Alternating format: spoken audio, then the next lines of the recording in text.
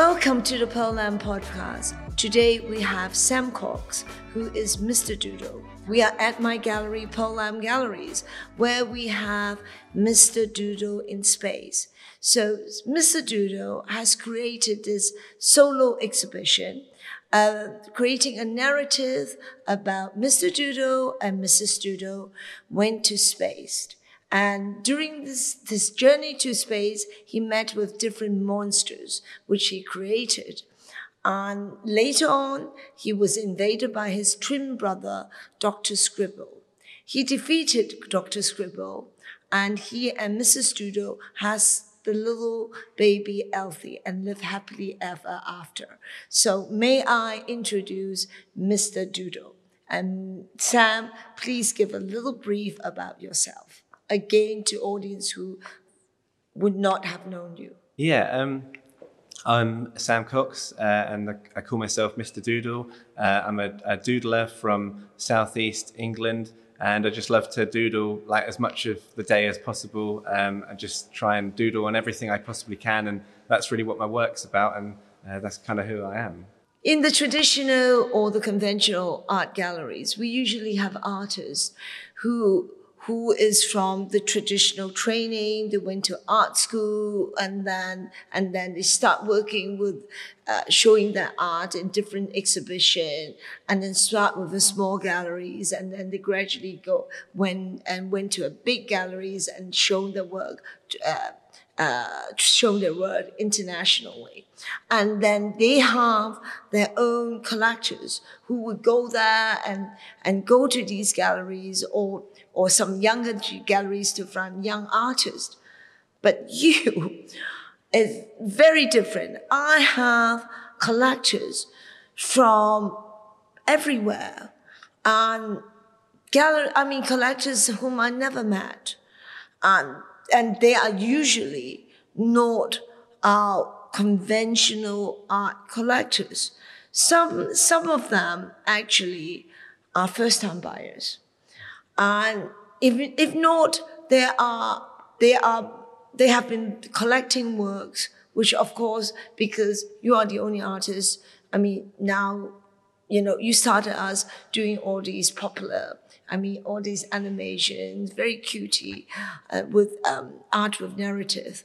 But these are a whole group of new collectors who loves your work because they were on social media. I never realized that there's so many people are on social media. What is your feeling about it? I think that lots of people, that their way of like digesting art or finding new art is through social media now, I guess, because people are very busy, and not everyone has time to like go to galleries to be introduced to new things now. So they'll check their phone and they'll find something new on Instagram or Facebook or something.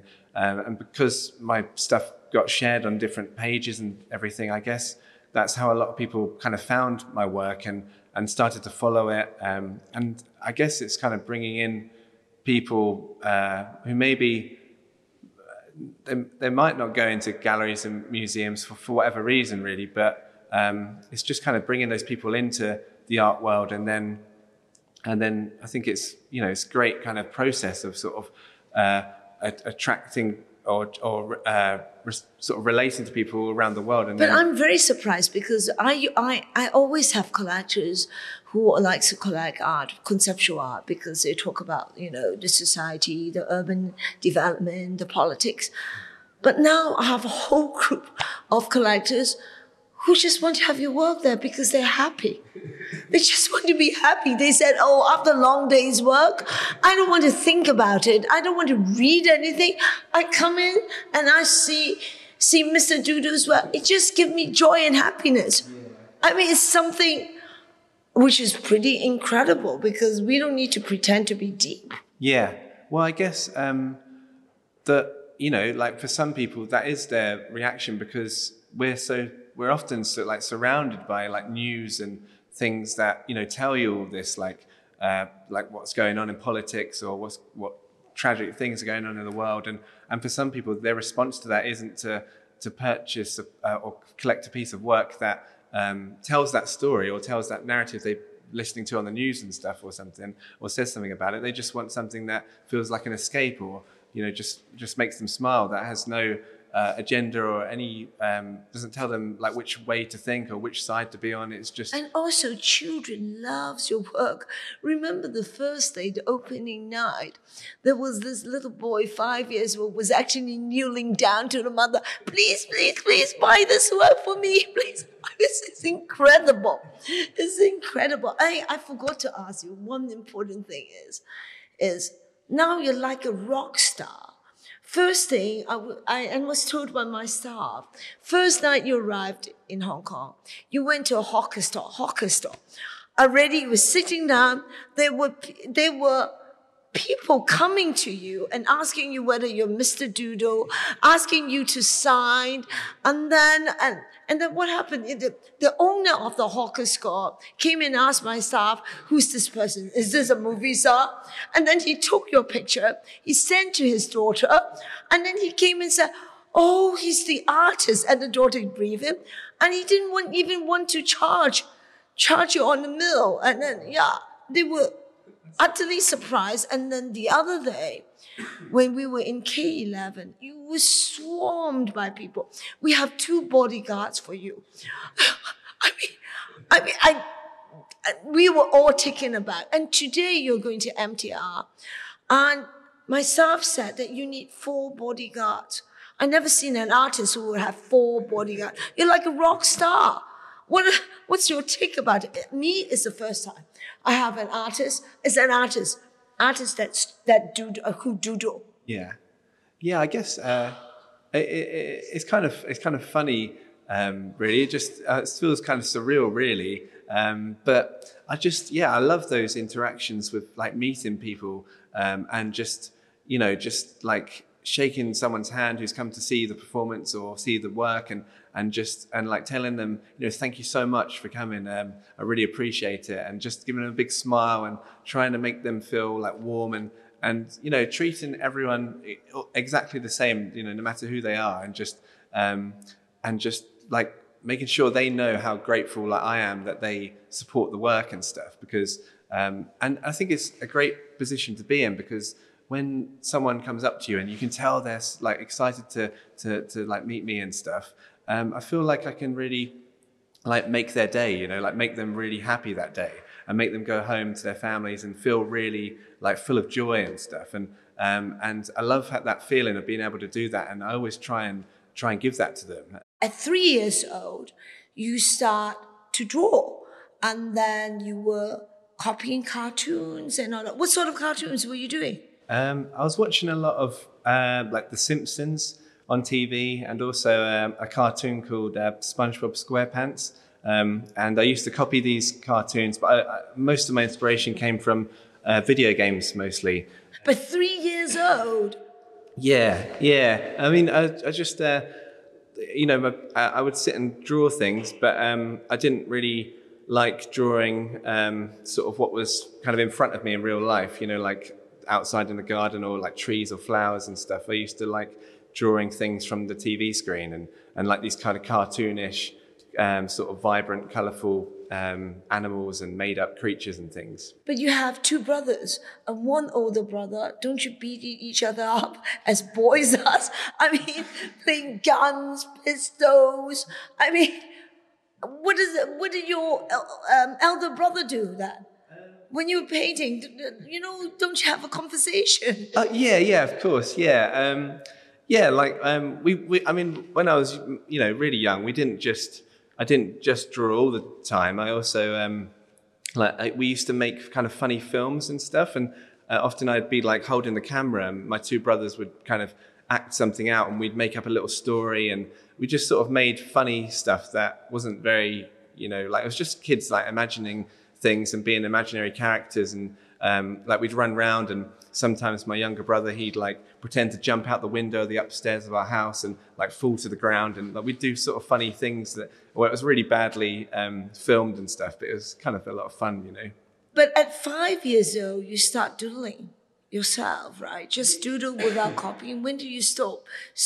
I mean, copying other cartoons and start creating by yourself? Yeah, so I was copying these cartoons for a long time, and then I started wanting to see these like video game characters like in different stories that didn't exist. So I started drawing them like in new settings and stuff, and then that led to me like designing my own characters and thinking, oh, I want this guy to be like the main character or this guy and stuff. And then I started drawing my own things, and then it really became this sort of doodle kind of style with lots of different characters all at once when I was about 15 years old. Yeah, and then I understand that when we had a conversation, you were a really great businessman because at 13 years old, you start doodling on T-shirt and selling it. And then you save up all your money to be spending in your university, to get art supplies, to get food. I mean, you are a real good businessman. Man, how do you, I mean, does all your friends want to have a doodle T-shirt? The first one I did was like I drew this city, and it was all kind of like polluted. There was like steam and stuff everywhere, and smoke and stuff, and there was all these like mechanical like machines and things. I love to draw like really busy images, so that's the kind of things I was drawing, and I did it onto like a white T-shirt. And what I did was I drew it out, and then I made, because I didn't have like a printer or anything like that, I sort of cut it out with a knife, like a scalpel knife, and I made it into a stencil, and I sprayed these T-shirts with like the design, and then sort of sold it to all my friends and other people and stuff. It was only like £5 or something, but the T-shirt cost me like £1 per T-shirt, and then I would sell it for £5 and stuff. So how many T-shirts did you sell to support your all your 3 years university art supply and food? Well, I didn't just sell the T-shirts. I also the thing that brought me more money was I used to sell like sweets at school as well. So what do you mean by you selling sweet? You just buying? I used to buy like chocolate bars like in bulk, and I'd go into school and like sell chocolate bars and fizzy drinks and stuff to the kids. And my God, you are a real businessman. How do you get all those wholesale prices? Well, it's weird actually, because it was actually cheaper to go to like the local supermarket, and I used to buy the multi-pack bars that say you're not supposed to like sell them individually and stuff. That was actually cheaper than going to buy it in the big cutting cost places and stuff. And so I did that, and I did that for probably 3 years, and it saved up sort of about £5,000, and that helped support me. Wow. Well, what amazes me was when you do your childhood series. Let me explain to the audience what is our childhood series. He has his parents save up all the sketches that he made since you were 3 years old or whatever, and then you take all these sketches and you reinterpret it as today, which for me is really amazing that your parents actually give you such support, saving all the sketches. So from young, did your parents actually see you as an artist? Well, they knew, I think they really, immediately understood how much I loved to draw, because I would do it quite a lot, and I'd go to, my bedroom and I'd spend hours just by myself, just drawing and stuff. And then I'd come down and show them, and there'd be like quite an obsessive amount of, drawings of cartoons and characters and things. And I don't think any of us really knew like where it was going. But they would just support my kind of passion for it. And they thought, I sort of had a kind of like a talent for it, I guess, in some way, even though it wasn't very good when I first started. But then as I got older, I kind of thought maybe I'd be like a designer for like cartoons on TV or like video games or something. You never thought that you would become an artist? No, because I didn't really know that like I could do this as an artist, because I didn't know many artists in my life. Like I didn't look at that much. Like I didn't go to that many galleries or anything. Went to a few, but I was kind of sheltered, I guess, from a lot of like what was out there. Because your family has none of your family members are into art anyways. Not really, no. That's why. Yeah. So, but then when I got to being about 15 years old, and then my teacher Morgan, he he showed me like, all these street artists and old like pop artists and things, and suddenly I was like, oh wow, they can actually do like this kind of thing for a career and stuff, and that was really kind of exciting for me. And then I sort of started to see it in a totally different way, and then from then on I just put everything I could into trying to make it work and stuff. By the way, for all the audience, I want to stress on one thing. Is Mr. Doodle's art teacher Morgan is now at the Mr. Doodle studio as the artistic director. Yeah. And then he's now advising on many things that Mr. Doodle is doing, especially with the prints. Yeah, yeah, definitely. I mean, me and Morgan we would always talk, even after I left school, and we would text each other, and I'd send him like pictures of what I was doing and like the latest animations I've been making, and he'd always try and advise me and give me like suggestions for where it could go and push it to the next level and stuff. And then one day I just thought, I was asking him actually, like, it was a summer holiday, and it was just after like my wedding, and their school was on their summer break and stuff. And I said, are you looking forward to going back to school and stuff? And he said, I'm looking forward to working with the kids and stuff, but a lot of the administration stuff's getting a bit like on my nerves and stuff. And I said, if you're ever thinking of making a change, like, we'd love to work with you and everything.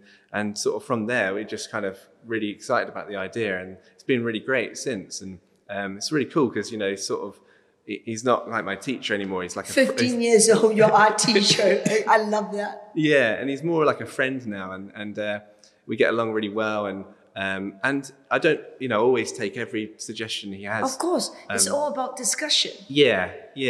But I think we just had these very like inspirational conversations, and they tend to bleed into what I do later on and stuff.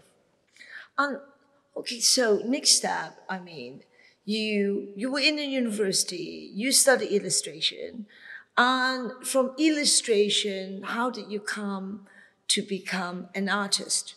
So you were participating in street art. You didn't even have a galleries, right? You didn't even understand what galleries were. No. I mean, because you were telling me that you were doing some record covers. Yeah. Please share it with the audience, which is really interesting. Yeah, sure.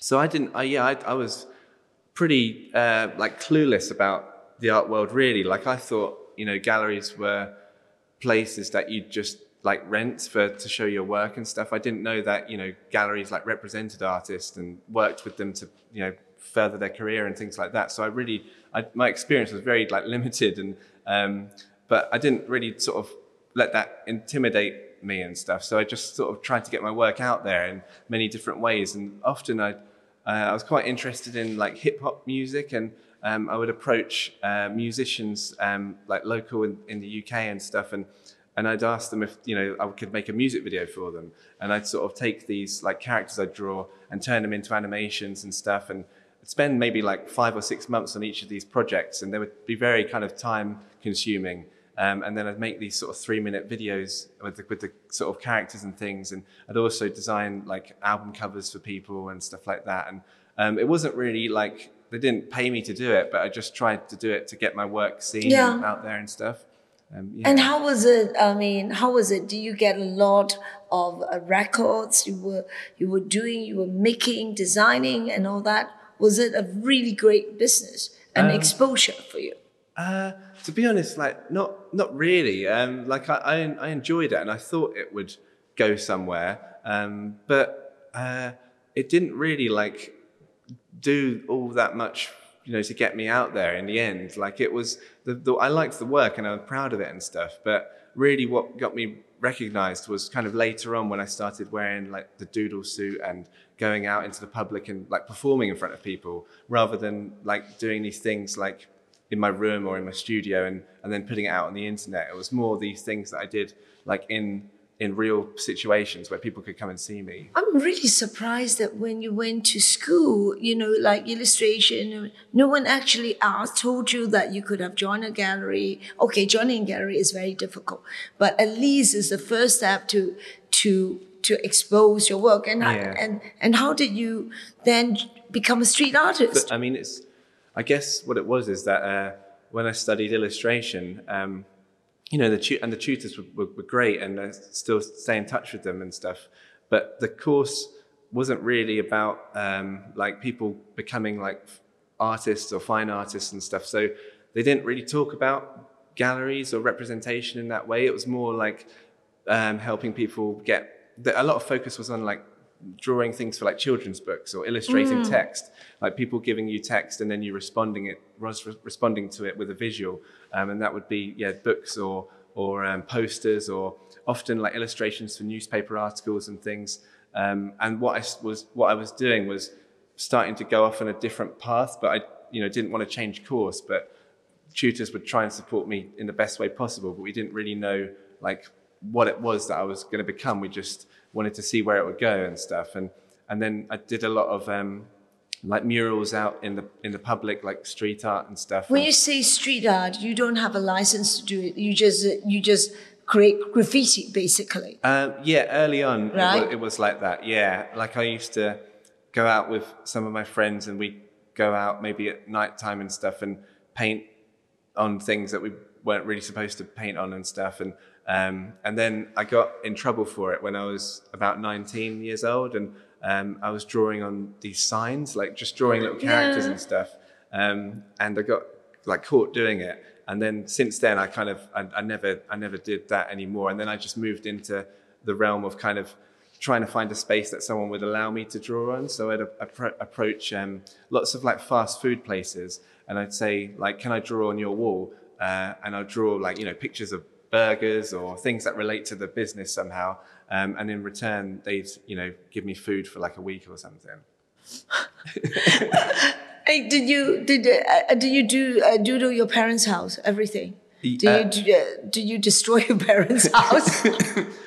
Well, I wanted to doodle their house. They let me doodle my bedroom, and they give me bits of furniture to do. And one time they let me do the downstairs bathroom, but I had to cover it in paper so it wasn't permanent and stuff.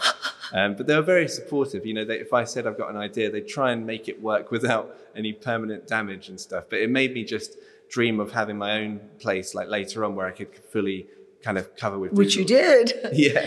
But it's very surprising, when I start working with you, is then we find out that all the things that you were doodling on the wall and on that, and people want to knock down the wall to sell and to put the wall into auction. Yeah. It's like one of the cars that you did, which is a caravan, which you did for your friends. And then later on, it was chopped into different pieces and was in the auction, which is pretty. I mean, how do you feel about it? Do you feel that, is a positive feeling, or you feel that is taking advantage? I mean, when I did that caravan, it was I'd just left university, and it was almost like 10 years ago.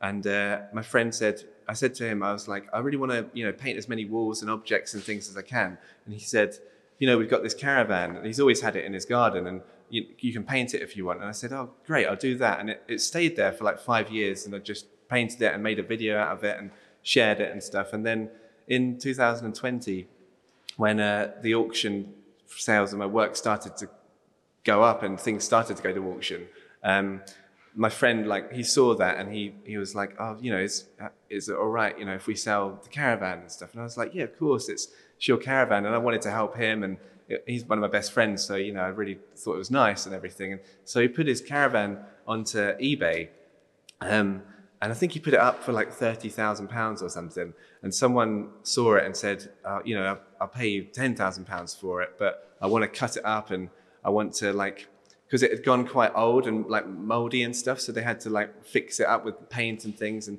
he asked me, is that okay? And I said, yeah, it's fine. And I signed something to allow it to happen. So he sold it for £10,000, and then only £10,000. Yeah, but he was really happy because him and his family split it between, I think, 5 of them, and they all had some money. But then I guess it was probably 6 months later or something, it came up at Christie's, and then it was chopped into different pieces. Yeah, and I was selling for hundreds of thousands. And my friend, he was texting me and saying, "Oh no, I'm so sad," because he's It was hundreds. Exactly. Yeah, so it was a good feeling to help him. But then when it went on to do that, I was still excited that my work achieved that price. But then I think now it's kind of kickstarted this thing where all these murals are done in the past. I mean, yeah, people want to knock down the wall. Yeah. And send the wall to be auctioned. Yeah. I mean, it's kind of a bit of a shame in some ways because they were created. Yeah, because it was for the wall. Yeah, and they're meant to be like enjoyed in public spaces. I mean, the caravan's a bit different because it was like a private space, but usually these walls are, on the street or in someone's like public space, and it's meant to be there to be seen by people, and then it ends up being chopped down and never seen again and stuff. So, do you enjoy doing live performances in public? Yeah, I love doing live performances. Yeah, that's my favorite thing to do, I think. Yeah. Your favorite thing. So today you must be very excited because today we are doing, Sam is doing a live performance at the MTR, which is the metro, the tube station. But you are collaborating with children. Yeah. So the children and you are going to doodle on a spaceship. Yeah. Yeah. It's going to be really cool because it ties in perfectly with this new exhibition with the spaceship. And I think doing things, in public, in really busy public areas like a train station is really exciting because you just get, like anyone will walk past, and you're kind of bringing people into the gallery somehow because lots of people don't go into galleries and museums and stuff like how I didn't when I was a kid. But, I'd go into train stations. So, and everyone does. So it's the way of reaching just like kind of everyone from any walk of life and stuff. So that's what really excites me. So, it's, since you become making more money, what impresses me is that you are actually giving back to the society. You do things for the children's charity. And this spaceship is going to be donated to and actually you donated to MTR, and MTR in terms donated to Make-A-Wish for the children's charity. Why children's charity? Why not other charity? Well, there's lots of charities that I think are good and stuff, but I like the children's charities because, when I first did I did a Doodle marathon for 50 hours once. 50 hours? Yeah. What do you mean by Doodle marathon? We did a couple of them, and me and my friend from Norwich, we find these like shops, and we'd cover it with paper, and we'd draw over the paper, and I'd draw for like 50 hours, and he'd sit and watch the whole thing and film it and stuff, and then we cut up the paper into pieces, and we'd sell them, and all the money would go to this place called the Teapot Trust, which helps kids with like chronic illness, and they do like art therapy with them, and just try and have like a nice time and let them express themselves, and just give them the space to be open and creative, and something about that charity really, like I liked that, helping kids, and kids are so kind of like innocent and nice and like honest and like pure, and I just think it's nice to do something for kids because a lot of like my work is as much as people kind of think it mostly like appeals to children and things, I think it's often enjoyed by kind of adults as well and stuff, and I think it's nice to do something that directly links to kids, because that's kind of the time of my life where I fell in love with this sort of type of art and stuff. So yeah. Do you think that doodling and this meditative, your OCD drawings is a kind of art therapy? Yeah, I guess so. Yeah, I mean, when I don't really think intentionally like that, but like when I do draw and I just draw for like 12 hours and without like a break or something, and I just keep going and get lost in my world, I sort of lose sense of time, and I even lose sense of like where I am, even if I'm at home or even doing a performance in front of people. I might just kind of switch off to where I am, and I just get lost in this world. And I think it is like a kind of meditative state or therapeutic. Yeah, because Psychobel called this as flow art. Mark Psychobel. Oh, right. Okay. Yeah. Yeah. So you do think that this help you to, because you're focusing, and it is a sort of therapy because you're not thinking about all others' stress, or you're not being attacked by stress, or think other concerns or worries and all that. Yeah, I just have a really happy time when I create the work, and I feel really fulfilled in myself, and that's the sort of emotion that I want to express when I draw. So hopefully it translates to other people when they feel similarly when they look at the work. Because, popular art, Mr. Doodle, you are judged by the popular culture. And you have an Instagram, 2.9 million people following you, which is really a very different way of a traditional or conventional art world.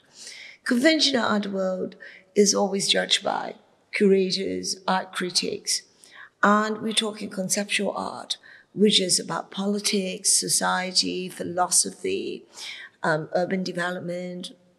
But your work, specifically, I remember when we were talking, your work is not about politics. Yeah. It's not about society. Your work is giving a narrative. You built in this narrative, and you do whatever it comes to your mind. So at any point, I remember whenever we ask, you specifically and you stress that you don't want your work to be linked with politics. Yeah. So do you care about the conventional art world, the judgment of the conventional art world? I think I don't know, I just care more about like what I think about myself, and whether I can go to sleep like happy that night with like what I created, and what I did that day, and whether I feel like I did a good day's work, and whether I feel like I felt like I was expressing myself that day and not what other people might want me to do and stuff. And yeah, I kind of don't want my artwork to have any kind of message at all, really. I just want it to be, that is the sort of message, is that there is no message, and it's sort of meant to be just enjoyable to everyone, like or to anyone, to anyone from any place on earth, or any walk of life, and I just want them to be able to, see something that they recognize and just smile at it, and that's kind of the sort of purpose of it, I guess. This brings me to ask you and discuss about the general feelings whenever people see your work and they say, oh, this is Keith Haring. He's copying Keith Haring. Yeah. So I always say that Keith Haring, many of the drawings that he does, he's talking about the social issues, he being an homosexual and all these other issues. But yours is completely different because you create these little creatures and you have your monsters.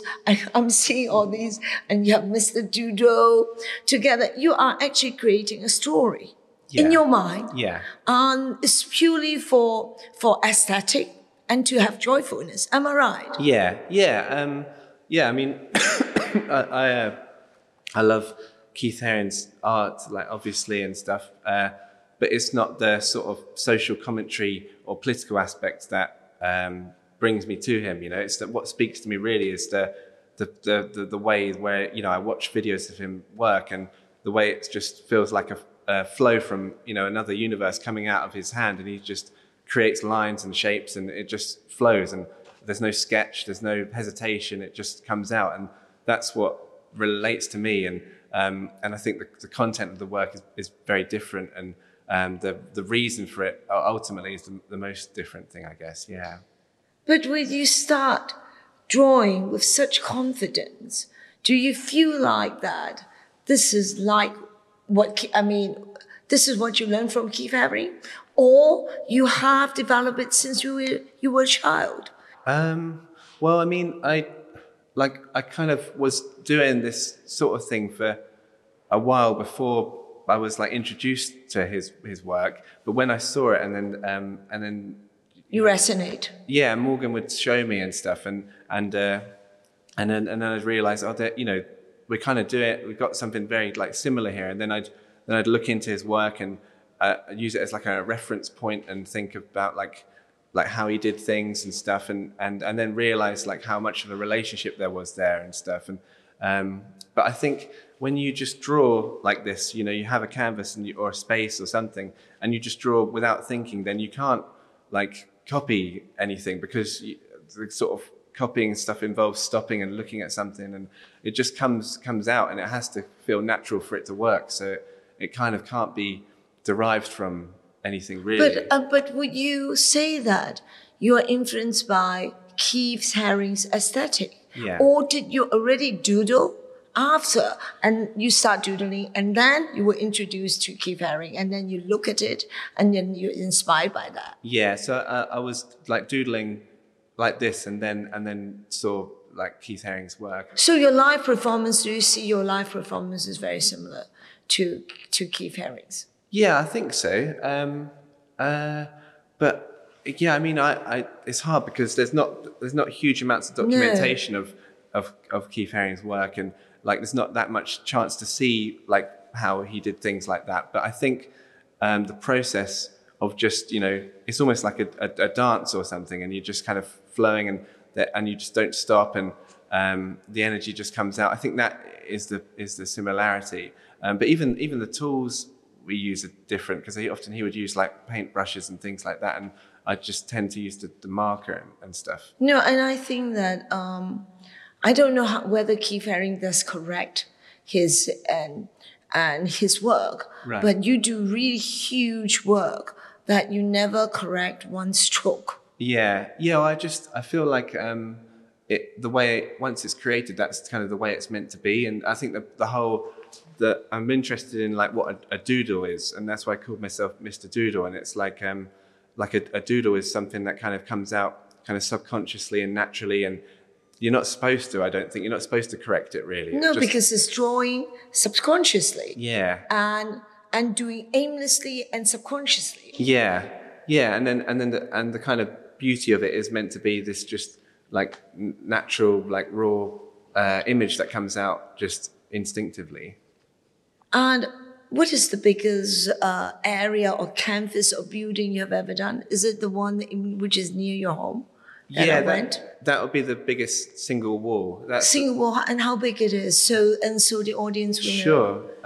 I think it's about 17.4 by 10 meters. So it's about 17.4 meters tall and then 10 meters wide. That's the single biggest wall. But in terms of like space covered in a single place, it'd probably be the house. Oh, of course, the house. Yeah. The house, of course. You spent 3 years on the house, right? Yeah, well, we spent your COVID time almost a year like preparing it and getting it all painted white, and then 2 years doodling it. Are you proud about your house? Because everybody's talking about the house. Yeah, I'm very proud of it, because it's something that I thought of for like 10 years before I even started it. And what I like about it is that I kind of wanted it to become this like artwork that I would kind of be known for. And now some people who'd never seen me before come up to me and say, "Oh, you're that."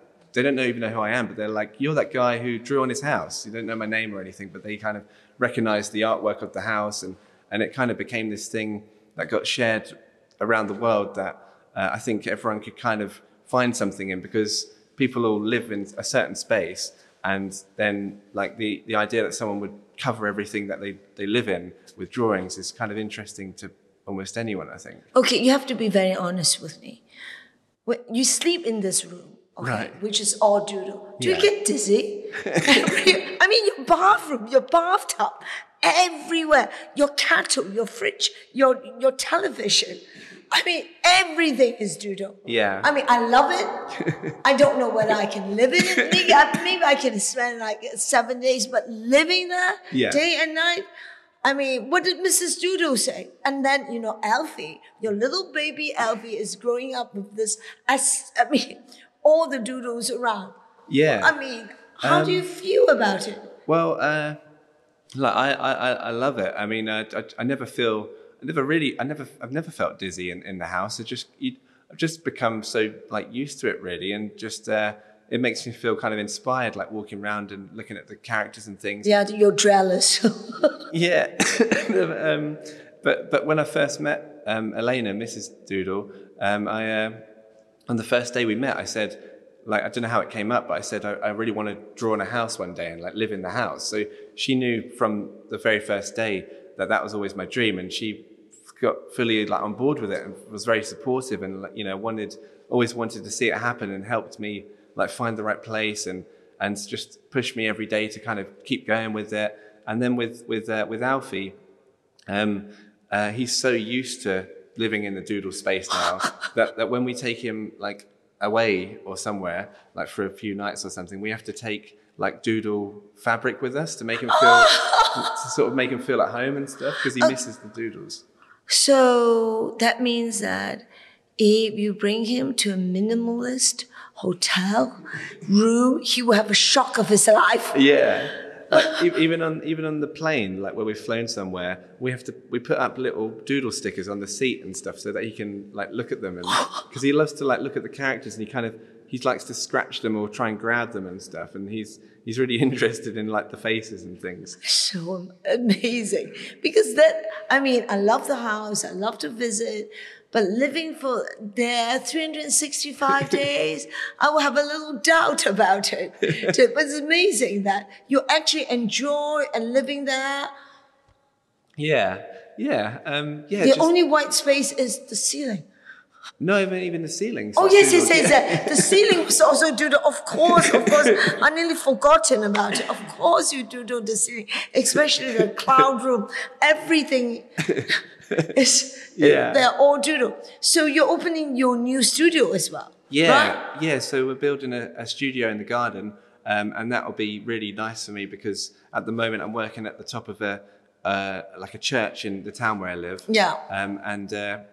It's nice and it's worked really well for me, but I'm kind of growing out of it now, want to do bigger things, and it's not very easy to access and stuff. So the studio in the garden will be really good for me because I'll be able to just walk from the house into the studio and spend as much time as I want there, and it's a great space, and I'm really excited about that. Yeah. So I think a lot of audience would want to visit your Doodle home and see your new studio. Yeah. So you are one of these young artists who made famous because of social media. And I remember you told me that one day you were doodling on the floor, and an American lady came in and took a video of you doodling the floor. And then it went viral. Yeah. So on that time, that was when, 2015? 2017. Oh, 2017. Yeah. And then you became huge. Everybody started knowing you and all that. What was that big change? From not knowing, what were you doing at the time? Were you selling your doodling to all the shops in exchange? So I was doodling in this shop in Old Street Underground station in London, and I covered all the walls in paper and the floor, and I was drawing on the floor, and this lady came and filmed me, and the video ended up going onto Facebook and getting shared by all these pages, and suddenly all these notifications were coming into my phone, and people were buying. I was selling like posters and things on my website at the time.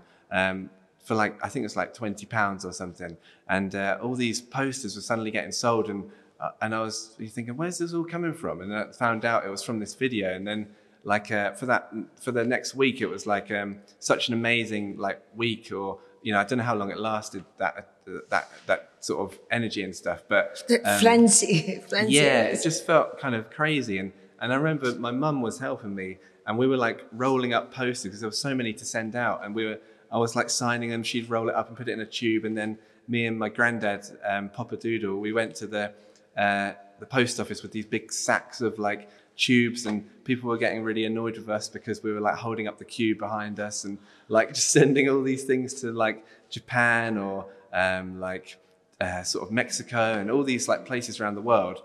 And it was really kind of spread out. It was people from all sorts of countries were buying these posters and things, and T-shirts as well.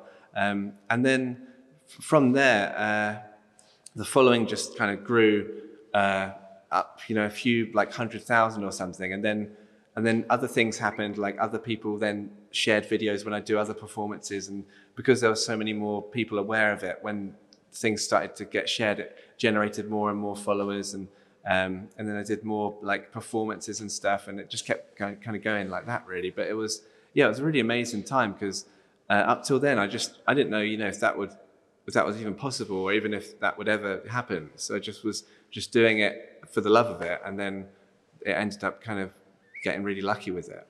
So, when was your first project when you go abroad, and where was it? Well, the first one when I went abroad was I think it was the trip to New York in 2016 where I drew in someone's office. But the first one after that big kind of takeoff was to Hong Kong actually in 2017. And that was when I was drawing over in a shopping centre called Mirror Place.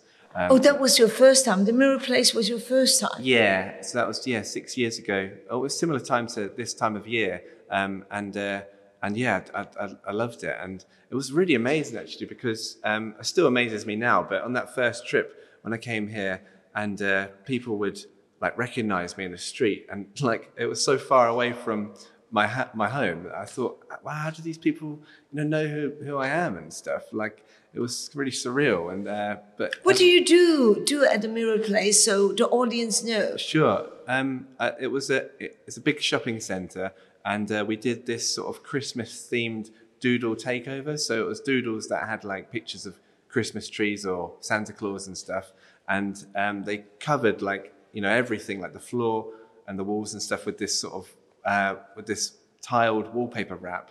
And then I drew on it was like a kind of London theme, I guess, with I had like a Big Ben sculpture, and there was a London taxi that I drew over, and I did a few performances and speeches and stuff. And yeah, it was like kind of, I guess it was sort of promotion for the shopping centre and stuff. Wow. And first time. Yeah. But the following year you also came back for the Sotheby's things, right?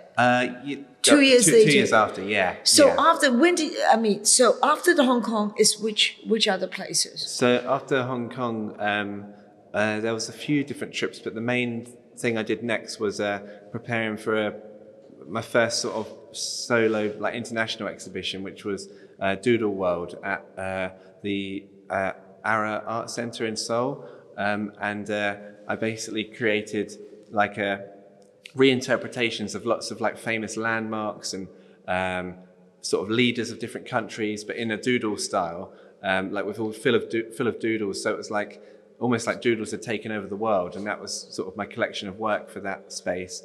And that was the next sort of trip, and then following on from that, it was several trips to Tokyo and Taiwan and. And how about the Mexico, when you were working with the British Embassy? Oh, yeah. So I got invited by them to create a few installations and murals and things in, I think it was March 2019.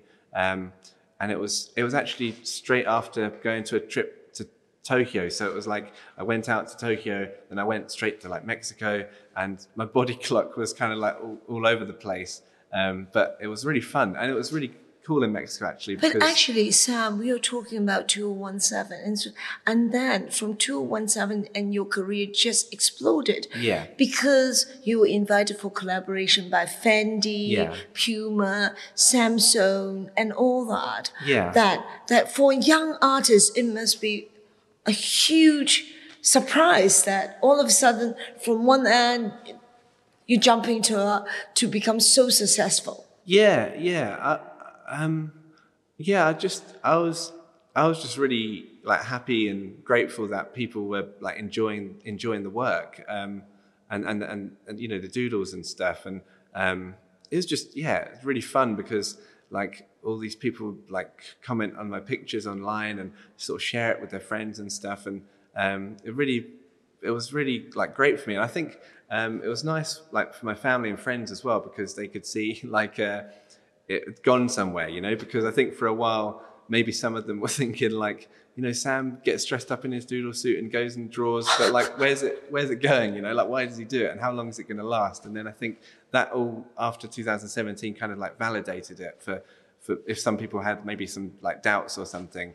And it's really nice because people I remember Popper was watching You know, he'd always check my social media and stuff, and he loved it when he saw like the followers go up and stuff, and he'd always text me and say like, Papa, who's 80-something years old. Yeah. Oh my God. And he'd always text me and say like, oh, you're on like 1.1 million now, 1.2 million. He'd always send me a text and sort of, and say, yeah, thanks, Papa. It's cool, isn't it? And he'd always try and like, you'd say like, well, how did that happen? You know, why did it go up? And I wouldn't always know the answer, but yeah. So how would you advise young people who want to become an artist? Is social media really such an important thing, an important platform for anyone who becomes an artist? Disregard the conventional way of working in galleries, having a museum recognition and all that? I guess maybe it depends on what kind of artist you are. I know for me it works really well because of like how I want my work to be and how I want to attract kind of everyone to it. But for some people it might be more, there's maybe different methods that are better, but I think it's not a tool that should just be kind of dismissed. I think it can be really powerful and a really like good way to just engage with people like instantly from anywhere. Like we've never had that before in sort of humans like sort of lifetime and stuff. Like to be able to just take a picture or take a video of something and share it with just like an endless amount of people is a really amazing thing. It's an amazing time to be alive, I think, from that aspect. But as a gallery, it's really tough because, I'm trying to make a popular artist to be academic and to be accepted in an academic and a curatorial way. So my job is to revert back, not just the public, but we want the establishment endorsement as well. So I thought that everybody's commenting that your live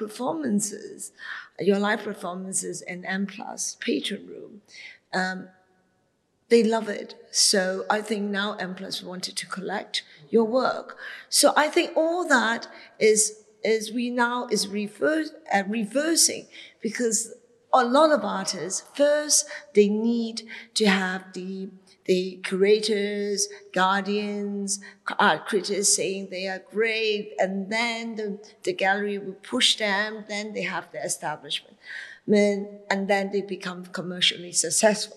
You, commercially successful. And you have a lot of popularity. But now we have to bring a popular artist into being endorsed by the establishment. So we're doing reverse. It's not so easy, but we're very happy that next year you are going to be in a proper museum, Holborn Museum in UK. Yeah. So it will be your first solo show. Yeah. So working with, from my experience, working with a popular artist is completely a new experience. Right, okay. A new experience as well. You're doing collaboration.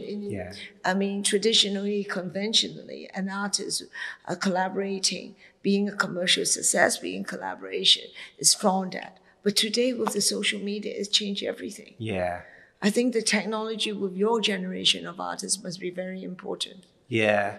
Well, I think it's kind of interesting because I think it's like people have a tendency to dismiss certain things if they're popular. Like I think sometimes like if someone has a big following or even, not just artists or musicians or something, but even like a popular like brands or food or something, people sometimes think, like everyone likes that, so I don't want to like that, or don't want to sort of give credit or approve to that. So it's kind of maybe difficult to change perceptions. But I think when, as you were saying, when you do a live performance in front of people, I think it's hard for people not to somehow engage and get something from that, and they can't dismiss it so easily, I think, if they see it in person and stuff. So I guess it's difficult to change perceptions, but I think it's kind of a nice problem to have in a way, I think. How did you come out with a doodle suit and you understand branding? very much because your job, I mean, you create from Doodle Man to Mr. Doodle, and then you create the work, and the work and you is the same. Yeah. So you actually created a personality. And how do you, how do you create the whole personality, like Dr. Scribble, and of course in your life you have a dog, so now you have a doodle dog. Yeah. So share with us about well- your all your imaginary characters. Yeah, it was a real, gradual process. It didn't just happen kind of like straight away. I mean, the becoming like wearing the doodle clothes was because I was drawing on lots of different objects, and I just wanted to create a photograph where I like blended in with the mural behind me. So I drew over my suit and I went into university and sort of blended in with the mural. And then my tutor kind of nicknamed me the Doodle Man. And then I thought, oh, that's, interesting. And then I realized like how much more kind of interesting that is maybe to me than just being like Sam Cox who makes pictures. But like if you're Mr. Doodle, then you're within this world and people can like come into the narrative, and there's like there's just more to it, and there's more like things to be interested in and more like to talk about and stuff. So it was really a very gradual process, and then I created like Dr. Scribble, the evil twin of Mr. Doodle. Yeah. And I think it's fun because then it's like this story between the two, and they're like battling each other, and you can take that into so many different performances or like installations and stuff. I just try and like have fun, and I'm trying to kind of create things that that would interest people who aren't really interested in art. Because like I think if you see like a kind of funny video of like Mr. Doodle doodling a room and then Dr. Scribble coming and erasing it, then that's kind of funny to like people who don't even, might not like paintings and stuff, but they kind of just like this performative element of it, I guess. And that's what I'm trying to do, is to try and create things that kind of out of the realms of traditional spaces, I guess. You're not even 30 years old. You're still under 30 years old. How do you see your next 10, 20 years going to be? What is your dream? What is your next big dream that you want to do? I really want to, after doodling the house, I've dreamt now about doodling a whole town. And I really want to doodle the roads, the cars, the buildings, and create a very large landscape where your people... doodle world. Yeah. You are creating doodle land. Yeah, and then I think it's the best kind of expression that I'll probably create of sort of showing how I want to doodle the earth. It's like a manageable way to do that, but I think it's going to take many years, probably 15 or 20 years, because I want it to be very detailed, all hand drawn, and really kind of like an amazing place. And I want to create a stop motion film of that as well, and make it like a sequel to the Doodle House, and then a battle between Mr. Doodle and Dr. Scribble. And I think that'll be one of my favourite things I'll ever do. So that's kind of my sort of one of the self-initiated things that I'll try and do on the side of everything else. But in terms of other stuff, I just want to keep that real like fun element of my work, and just see where it goes. Really, I don't know exactly what will happen, but I just want to keep doing what I'm doing. I've still got so much energy for it, and I just love doing it every day and thinking of new ideas, and I don't think I'll ever want to stop it, really. So, in your mind, you are going to continue until the end of your life? I think so, yeah. Doodling. Yeah. So, do you think that you're going to train little baby Elsie to do doodling together with you? Well, only if he wants to, I want to put things in front of him, like give him some pens, give him paint, and give him like musical instruments, like a camera if he wants to do some funny like acting or something, I don't know, like, and just all these different tools, and let him like work it out. But I think it's important that we sort of give him as many options as possible. Oh, I forgot to ask you a question. I mean, besides using marker pen, have you tried to use other things? You use brushes, right? Sometimes. When you're doing canvas with your acrylics. So what other things do you use for doodling? Well, yeah, my favorite is pens.